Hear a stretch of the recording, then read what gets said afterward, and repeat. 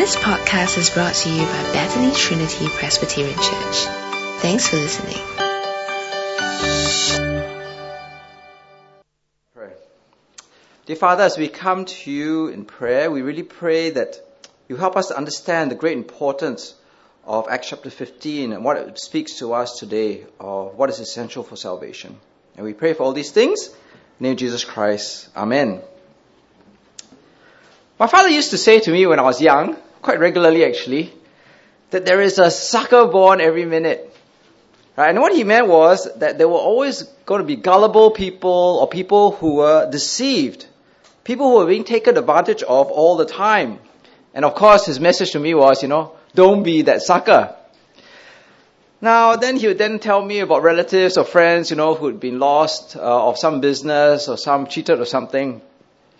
And I think it was very tragic when I heard these stories. But how much more tragic it is when you actually read of people who do not just lose material things, but lose salvation or eternal life. Because when it comes to salvation and eternal life, that is the worst possible thing that you can be suckered off. Worse than being bankrupt, worse than getting cancer, worse than being paralyzed is to lose your salvation. And today, in Acts chapter 15, we learn how to inoculate ourselves not to lose that salvation. Because unfortunately, many people do lose their salvation. So at the beginning of Acts, as we've been going along in our series, Jesus Christ ascended to heaven. But before he went to heaven, he promised his disciples that he would continue to work through them in this world. And in Acts chapter 1 verse 8, which is here on this slide, Jesus promised them that they would receive power when the Holy Spirit came on them, and you will be my witnesses in Jerusalem and in all Judea and Samaria and to the ends of the earth. And as we've been going through the book of Acts, we've seen that Jesus' promise has been fulfilled. So the gospel was preached in Jerusalem, and then it moved out into Judea to the Jews, and then from Judea into Samaria, where the Samaritans, who were not really Jewish in terms of practice, but in terms of half-breeds, were also converted. And then very significantly, what happened next was it went from Joppa to Caesarea to the centurion, who was the first of the many Gentiles to become Christians. And then we saw last week, you're not doing the map. You're supposed to see the map, see? There's no effect. Okay, keep going. Okay, next one. Okay, next one, keep going. Okay, don't worry about that. Okay, so then we saw that the gospel went from Caesarea to Antioch, where the Gentile church was founded. And then last week we saw that the first missionary journey from Antioch took place and took the gospel even further out. Now, if you turn to me to chapter 14, verse 28, you'll see that Paul and Barnabas, they went back to Antioch, and they stayed there a long time with the disciples. So they're back there in Antioch. The church is stable, the church is growing, everything is going well. But in chapter 15, verse 1, we read some disturbing news, because it says in verse 1 that certain men or certain people came down from Judea to Antioch and were teaching the believers, unless you are circumcised according to the custom taught by Moses, you cannot be saved. So these people were Christians. They were Jewish Christians. And they were coming to the Gentile church, which had been developed, built, grown up in Antioch. And they didn't come for a holiday, but they were coming to teach. And they were teaching that salvation came with the gospel, but also with circumcision. Now, as we've been going through the book of Acts, this is very significant and very different from what the disciples and the apostles had been teaching. Because all along they had been teaching that salvation, the gospel was salvation through faith in Jesus Christ alone. Right? That was the simple formula. We can see that in Acts chapter 10, in the preaching of the apostle Peter, when he taught Cornelius in Caesarea. He commanded us to preach to the people and to testify that he is the one whom God appointed as judge of the living and the dead. All the prophets testify about him, that everyone who believes in him receives forgiveness of sins in his name. Again, in Acts chapter 13, the Apostle Paul taught in his first missionary journey, Acts chapter 13 verse 38, "Therefore, my brothers, I want you to know that through Jesus, the forgiveness of sins is proclaimed to you. Through him, everyone who believes is justified from everything you could not be justified from by the law of Moses." So these Jewish Christians who had come from Judea up to Antioch were teaching a new teaching, a gospel plus. Right? The gospel of salvation through faith in Jesus was not alone. They required the gospel plus circumcision. And they said that this was necessary for salvation. Right? They made that very clear. Okay, that you cannot be saved without circumcision. Now, this is at the crux of what the church is about, right? This is the heart of the gospel. Because the church and the gospel message is fundamentally about salvation. Now, that's very important. When I was on holiday in the UK, I went to a Christian bookshop and I bought this book, next slide, called English Lessons, right? And it was about this woman who was a daughter of a pastor in America. She'd grown up in a Christian school. All her friends were Christian. She went to a Christian college. And then she decided to do her master's in Oxford many years later. And she had a crisis of faith. She realized, apparently, that non-Christians could be happier than she was. And she realized that non-Christians, some of them were just as passionate about doing good things as she was. And then so she had a crisis of faith. Then I was thinking to myself, actually, the Bible never says that as a Christian you have to be happier than non-Christians, right? Or that non-Christians must be sadder than you. Or that somehow non-Christians cannot also have a desire to want to do good, moral, ethical things.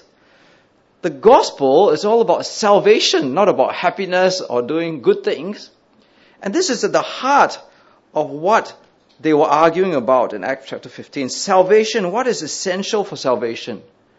Is it faith in Jesus Christ alone? Or is it faith in Jesus Christ plus circumcision? So if you look at the map, Paul makes his way down to Jerusalem, where he wants to meet up with the leaders there, the apostles. And when he goes there, if you look at verse 5, some of the believers who belonged to the party of the Pharisees stood up and said the Gentiles must be circumcised. But not only must they be circumcised in verse 15, they must obey the law of Moses. So once you have gospel plus one thing, it's very easy to have gospel plus something else. So, the apostles get together in Jerusalem and they have to decide what is absolutely necessary for salvation. What are the salvation essentials? Gospel alone or gospel plus? Well, the answer came in verse 6 to 12. After discussing, this is what they said. The apostles and the elders met to consider this question. After much discussion, Peter got up and addressed them. Brothers, you know that some time ago God made a choice among you that the Gentiles might hear from my lips the message of the gospel and believe. God, who knows the heart, showed that he accepted them by giving the Holy Spirit to them, just as he did to us. He did not discriminate between us and them, for he purified their hearts by faith. Now then, why do you try to test God by putting on the necks of the Gentiles a yoke that neither we nor our ancestors have been able to bear?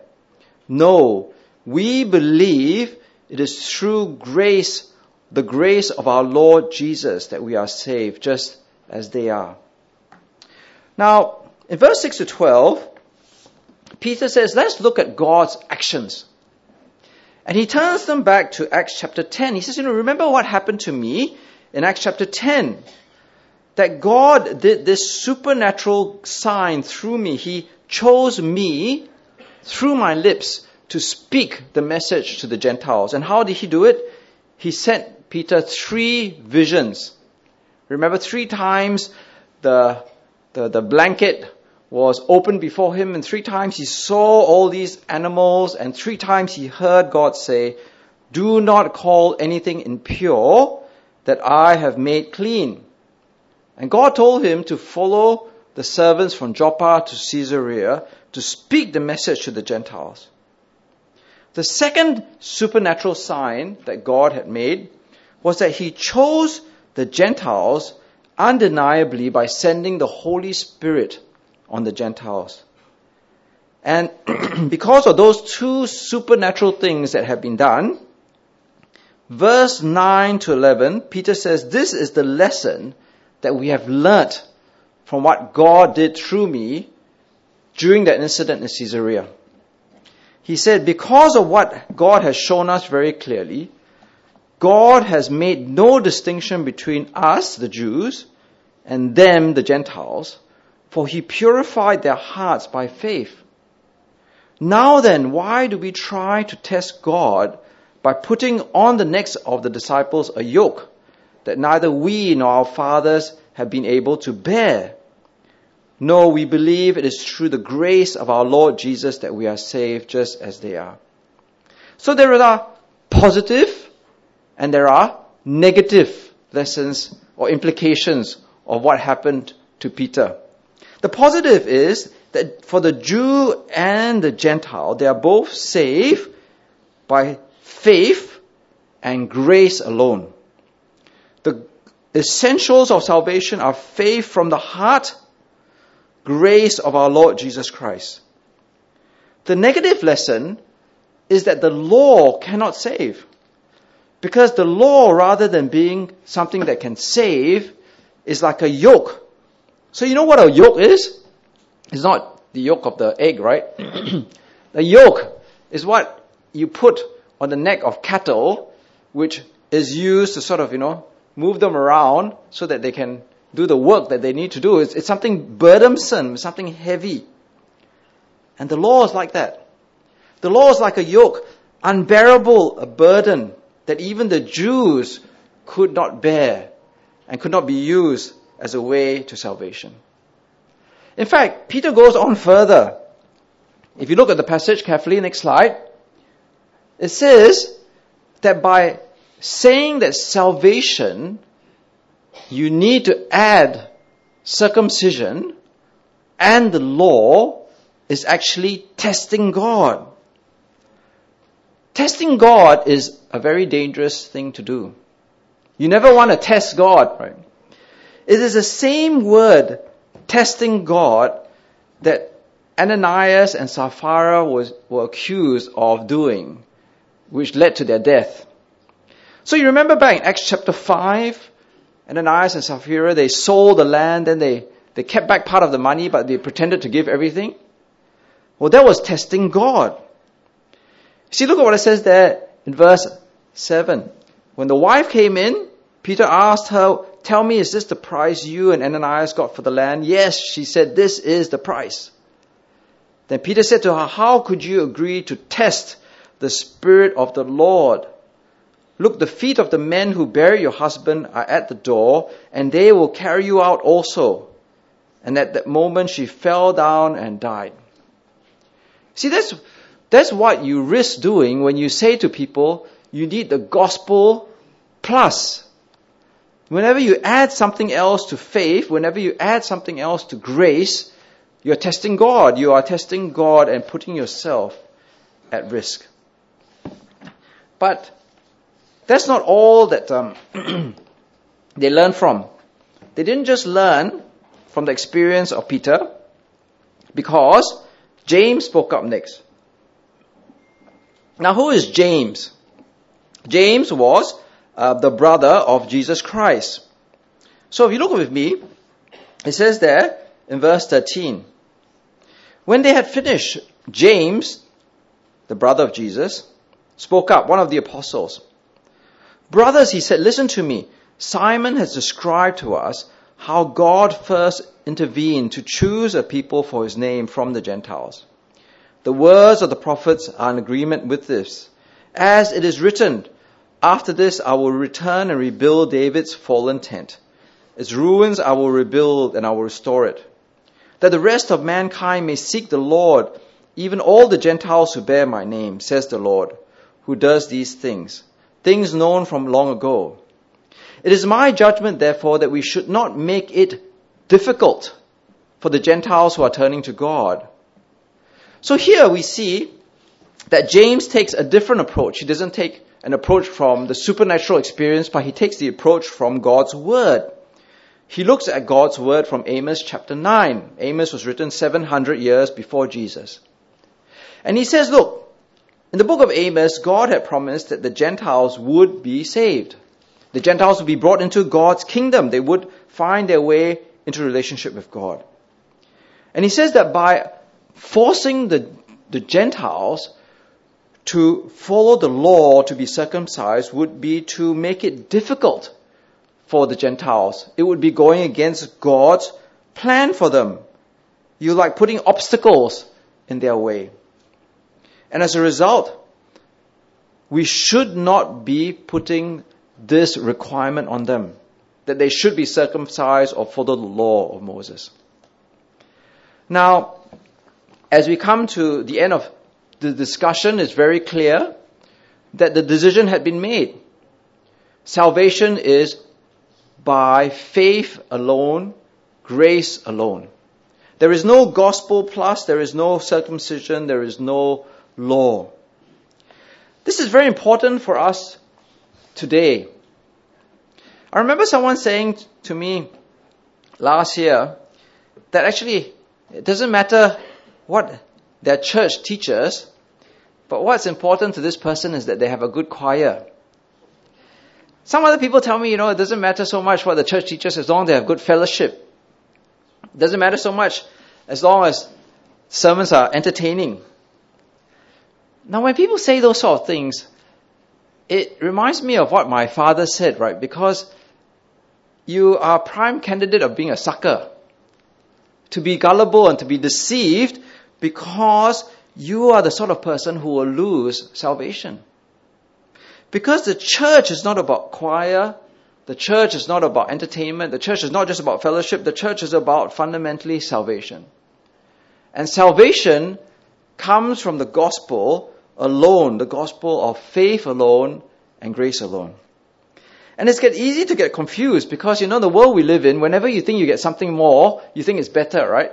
So, what was it? I was talking to my son the other day, it's just like when you go to this restaurant and you buy something, you buy one dish and you get another dish for free, right? So you think, more is better, right? 1 + 1 is 2, right? It's better than 1. But when it comes to the gospel, 1 + 1 is not more, it's nothing. The gospel plus something else doesn't equal more, it equals nothing. So, if you have the gospel plus you have to speak in tongues, that's not better, that's worse. If you have the gospel plus, you have to be baptized in a certain way, that's not better, that's worse. Or the gospel plus, you have to belong to a certain denomination, that's worse. So I remember reading many years ago, right? You just think of the yoke or the burden and the obstacle that Acts chapter 15 thinks about. So I remember, if you look at this person, do you know who the person is? This is Phil Jackson. Okay, y'all don't know who Phil Jackson is. Okay, you all probably know Michael Jordan, right? Okay, so he was the coach of Michael Jordan. He won 6 titles with the Bulls, Michael Jordan. He was also the coach of Kobe Bryant. You all know who Kobe Bryant is? Okay, so he won 5 titles with Kobe Bryant. He's won 11 NBA championships as coach. I mean, he's won the most championships ever. Now, when he was 18 years old, I read his autobiography. He wanted to become a Christian. He went to church. But his church had a gospel plus. His church said, salvation is gospel plus you must be able to speak in tongues. And he was saying in his autobiography where he spent the whole night praying earnestly with tears in his eyes that he would have the gift of speaking in tongues. Morning came, sunlight shone through his window, and he still couldn't speak in tongues. So from that moment on, he said, I'm not a Christian. And after today, he's not a Christian. But that's so sad, isn't it? That's so tragic. Because he was a Christian the moment he believed in Jesus Christ. He didn't need to speak in tongues. But because of what his church taught him, he's not a Christian today. That is the danger of gospel plus. Now, if we've learned anything from today, it is you cannot add anything to faith or to grace. And that is the danger that the church successfully avoided then. But something interesting happens in verse 20, right, the rest of the section, because it says to them in verse 20, instead we should write to them, telling them to abstain from food polluted from idols, from sexual immorality, from the meat of strangled animals, from blood. 4 specific things. Now, when I was in theological college, you know, if you enter your 4th year, which I didn't, you have to write a 3,000-word thesis on something of, I think maybe it's in 5,000 words. And my friend wrote 5,000 words on this verse, right? What on earth are these 4 things and why were they here? But I won't go 5,000 words with you. I'll just explain it to you quickly. I think the key to understanding why they had these 4 things comes in the next section, right? For the law of Moses has been preached in every city from the earliest times and is read in the synagogues on every Sabbath. So the Gentiles are asked to obey these 4 specific requirements because Moses had been taught from the earliest times in all the synagogues. So there are 2 ways to really understand this. One is ceremonially. So because the Jews had been taught these specific things in the synagogues from the earliest age, for the sake of fellowship between Gentiles and Jews, the Gentiles were admonished not to do these things, from eating all this blood and all this stuff, and maybe the sexual immorality had to do with marriage in particular, so that it wouldn't affect their fellowship with the Jewish brothers and sisters in Christ. The second way of understanding it is morally. Right, so because Moses had been preached right from the very beginning, morally the Gentiles were to be very cautious about going back to their pagan past, their pagan way of doing things, of worship, of temple prostitution and things like that, for the sake of holy living. So ceremonially and morally, these things were to be kept for the sake of fellowship, for holy living and making a clean break from the past. But you notice that these were not salvation issues. These were godliness, holiness, fellowship and love issues. So as a result, in verse 30 to 32, when the message was actually brought back to the churches in Antioch and other places, you read in verse 30, so the men went off and went down to Antioch, where they gathered the church together and delivered the letter. The people read it and were glad for its encouraging message. Judas and Silas, who themselves were prophets, said much to encourage and strengthen the believers. After spending some time there, they were sent off by the believers with the blessing of peace to return to those who had sent them. But Paul and Barnabas remained in Antioch, where they and many others taught and preached the word. So what happens here is that the gospel message alone encouraged and strengthened the church. It wasn't a burden. It wasn't a yoke. It wasn't an obstacle. But something strange happens in chapter 16, verse 1 to 5, right? And chapter 16, verse 1 to 5 is such a strange section that some people actually question whether it should actually be in the book of Acts at all. Because in verse 1 to 5, Paul does something completely opposite to chapter 15. Paul came to Derbe in verse 1, and then to Lystra, where a disciple named Timothy lived, whose mother was Jewish and a believer, but whose father was a Greek. The believers at Lystra and Iconium spoke well of him. Paul wanted to take him along on the journey, so he circumcised him because of the Jews who had lived in the area, for they all knew that his father was a Greek. As they traveled from town to town, they delivered the decisions reached by the apostles and the elders in Jerusalem for the people to obey, so the churches were strengthened in the faith and grew daily in numbers. Can you not see that this is a weird passage? Because Paul had been fighting, saying, no circumcision. Faith alone, grace alone. And here, he has Timothy circumcised. And after Timothy is circumcised, he and Paul are going around preaching the message from Jerusalem saying, you don't have to be circumcised to be saved. Isn't that really weird? Why is Paul like this, right? He's saying, yes, circumcise Timothy. No, don't circumcise because it's not a gospel essential. What is happening here? Well, it seems that as we look at chapter 16, if you look very specifically, Paul circumcises Timothy not for salvation. He circumcises Timothy because Timothy's father was a Greek, so he wasn't circumcised when he was young. But he circumcised Timothy so that he would be more acceptable for evangelism and for fellowship with the Jews in his evangelistic journeys.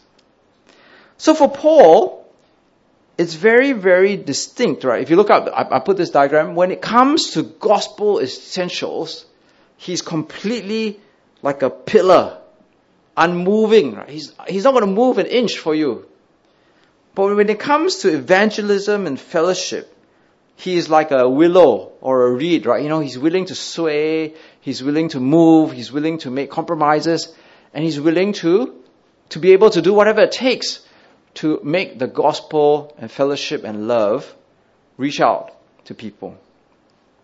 Now, this is a very important distinction between fixed in terms of doctrine, flexible in terms of fellowship and love and evangelism. Because I think that in the world that we live in today, we've got it all mixed up, all jumbled up. You see, the problem for many churches and Christians today is we get it the other way around. When it comes to doctrine, we are flexible. But when it comes to fellowship and evangelism, we are rigid and fixed. So within some churches, they're very rigid when it comes to the form and the structures, You must always wear a collar, must always wear a gown, must always wear a stole. The liturgy must never change. Cannot change the type of songs we sing. Cannot change the words that we use. Doesn't matter that they're an obstacle to evangelism or fellowship or love to other Christians or unchurched people coming into the church, but they must never change. I've been to churches where, they still have that, okay, we're going to sing song number 475 today, and then, you got to get some book, which, you got like all these books in front of you, right? So you don't know which one you take, so you grab the book, then you look at all the different numbers. They've been doing that for decades. I mean, it's hard enough for me as a Christian trying to figure out, if you're a non-Christian, you'll be completely lost, right? What's the red book, the black book, and all these different color books in front of you. But at the same time, some of these churches which are so rigid when it comes to the form and the structures are completely flexible when it comes to the doctrine. They have all sorts of things added on to the doctrine. Speaking in tongues, good works, all sorts of things. The saddest time of my holiday when I went overseas was when I visited the University of Oxford, University Church of St. Mary the Virgin. Okay, it seems very long. I just call it St. Mary's Church now. This is the official church of the University of Oxford, right? So I went in there. It's a tourist attraction. There are people walking through there all the time, right? And when it comes to the form and the structures and the externals, very rigid. Everybody, the pastors still wear the stoles and the gowns and the collars. It's a high church liturgy, right? So the liturgy is very fixed format. They have a church choir. Everything is very, very rigid. I'm sure they've done it for years and years. So I was walking there with all these tourists. I was thinking, wow, there's so many tourists here who come from all over the world. What a great opportunity to evangelize, right? You'd have like 2 ways to live in every language or something, or like Gideon's Bibles, wherever. But there's nothing there. So I went to the gift shop, because the church has a gift shop. But instead, they were selling these books. The Christian Atheist. I was like, that's a those two words cannot belong together, right? How can you have the Christian atheist? I mean, the atheist Christian. This doesn't work, right? And the subtitle is Belonging Without Believing. I hope none of you believe in that, okay? That you can belong to a church without believing. And then I read the back, the click thing, and it talks about how this book is to validate the Christian atheist position as a source of meaning and value.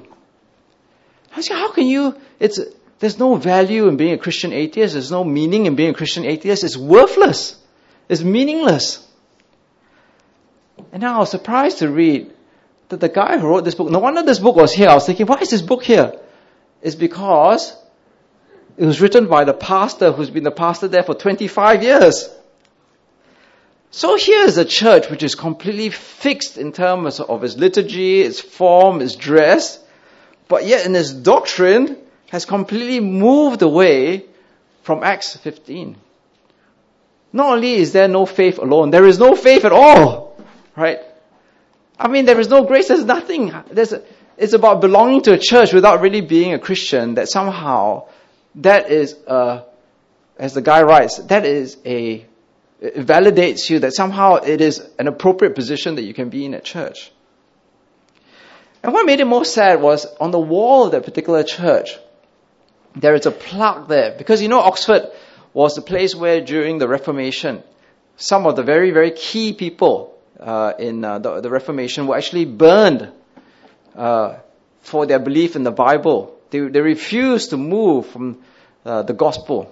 And they died at the stake. And that plaque was there, and I was thinking, isn't that such an irony that the church where there's a plaque commemorating these people who believed and died on the gospel alone, here in the church they're actually preaching that you can be a Christian atheist. So I think as we end there, today's lesson is very important. That you must only have the gospel or faith alone in Jesus Christ, and salvation by grace alone. There is no gospel plus. There is no gospel plus which adds anything. It's actually a minus. And as we look at this passage, the warning for us is don't be gullible. Don't be deceived. If anybody comes to you and tries to add anything to the gospel of Jesus and faith in Him alone, then you need to run far away from that person, because that person is trying to deceive you and steal your salvation away. Even if you have to die for your faith, like those martyrs did, then it is worthwhile, because the church and the gospel is about salvation, and in faith alone, in Jesus Christ, you will be saved. Let's go to God in prayer. Dear Father, as we come before you today, we pray that we will learn the important lesson of your word in Acts chapter 15, that there is no gospel plus, that the gospel of Jesus Christ and faith in our hearts in Him alone, adding to it is a negative. Dear Father, we realize that in this world, there are so many people who have lost their faith, lost salvation because they've added to the gospel. And we pray that we will not be one of those people, and our church will not be one of those churches. We pray also that we may learn the deeper, more profound lesson, that for the sake of fellowship, for love and evangelism, that we may be flexible, but yet in our belief in the gospel, we will stay firm and rigid. And we pray for all these things in the name of Jesus Christ. Amen. Thanks for listening to this podcast brought to you by Bethany Trinity Presbyterian Church. For more information, visit us online at busypc.sg.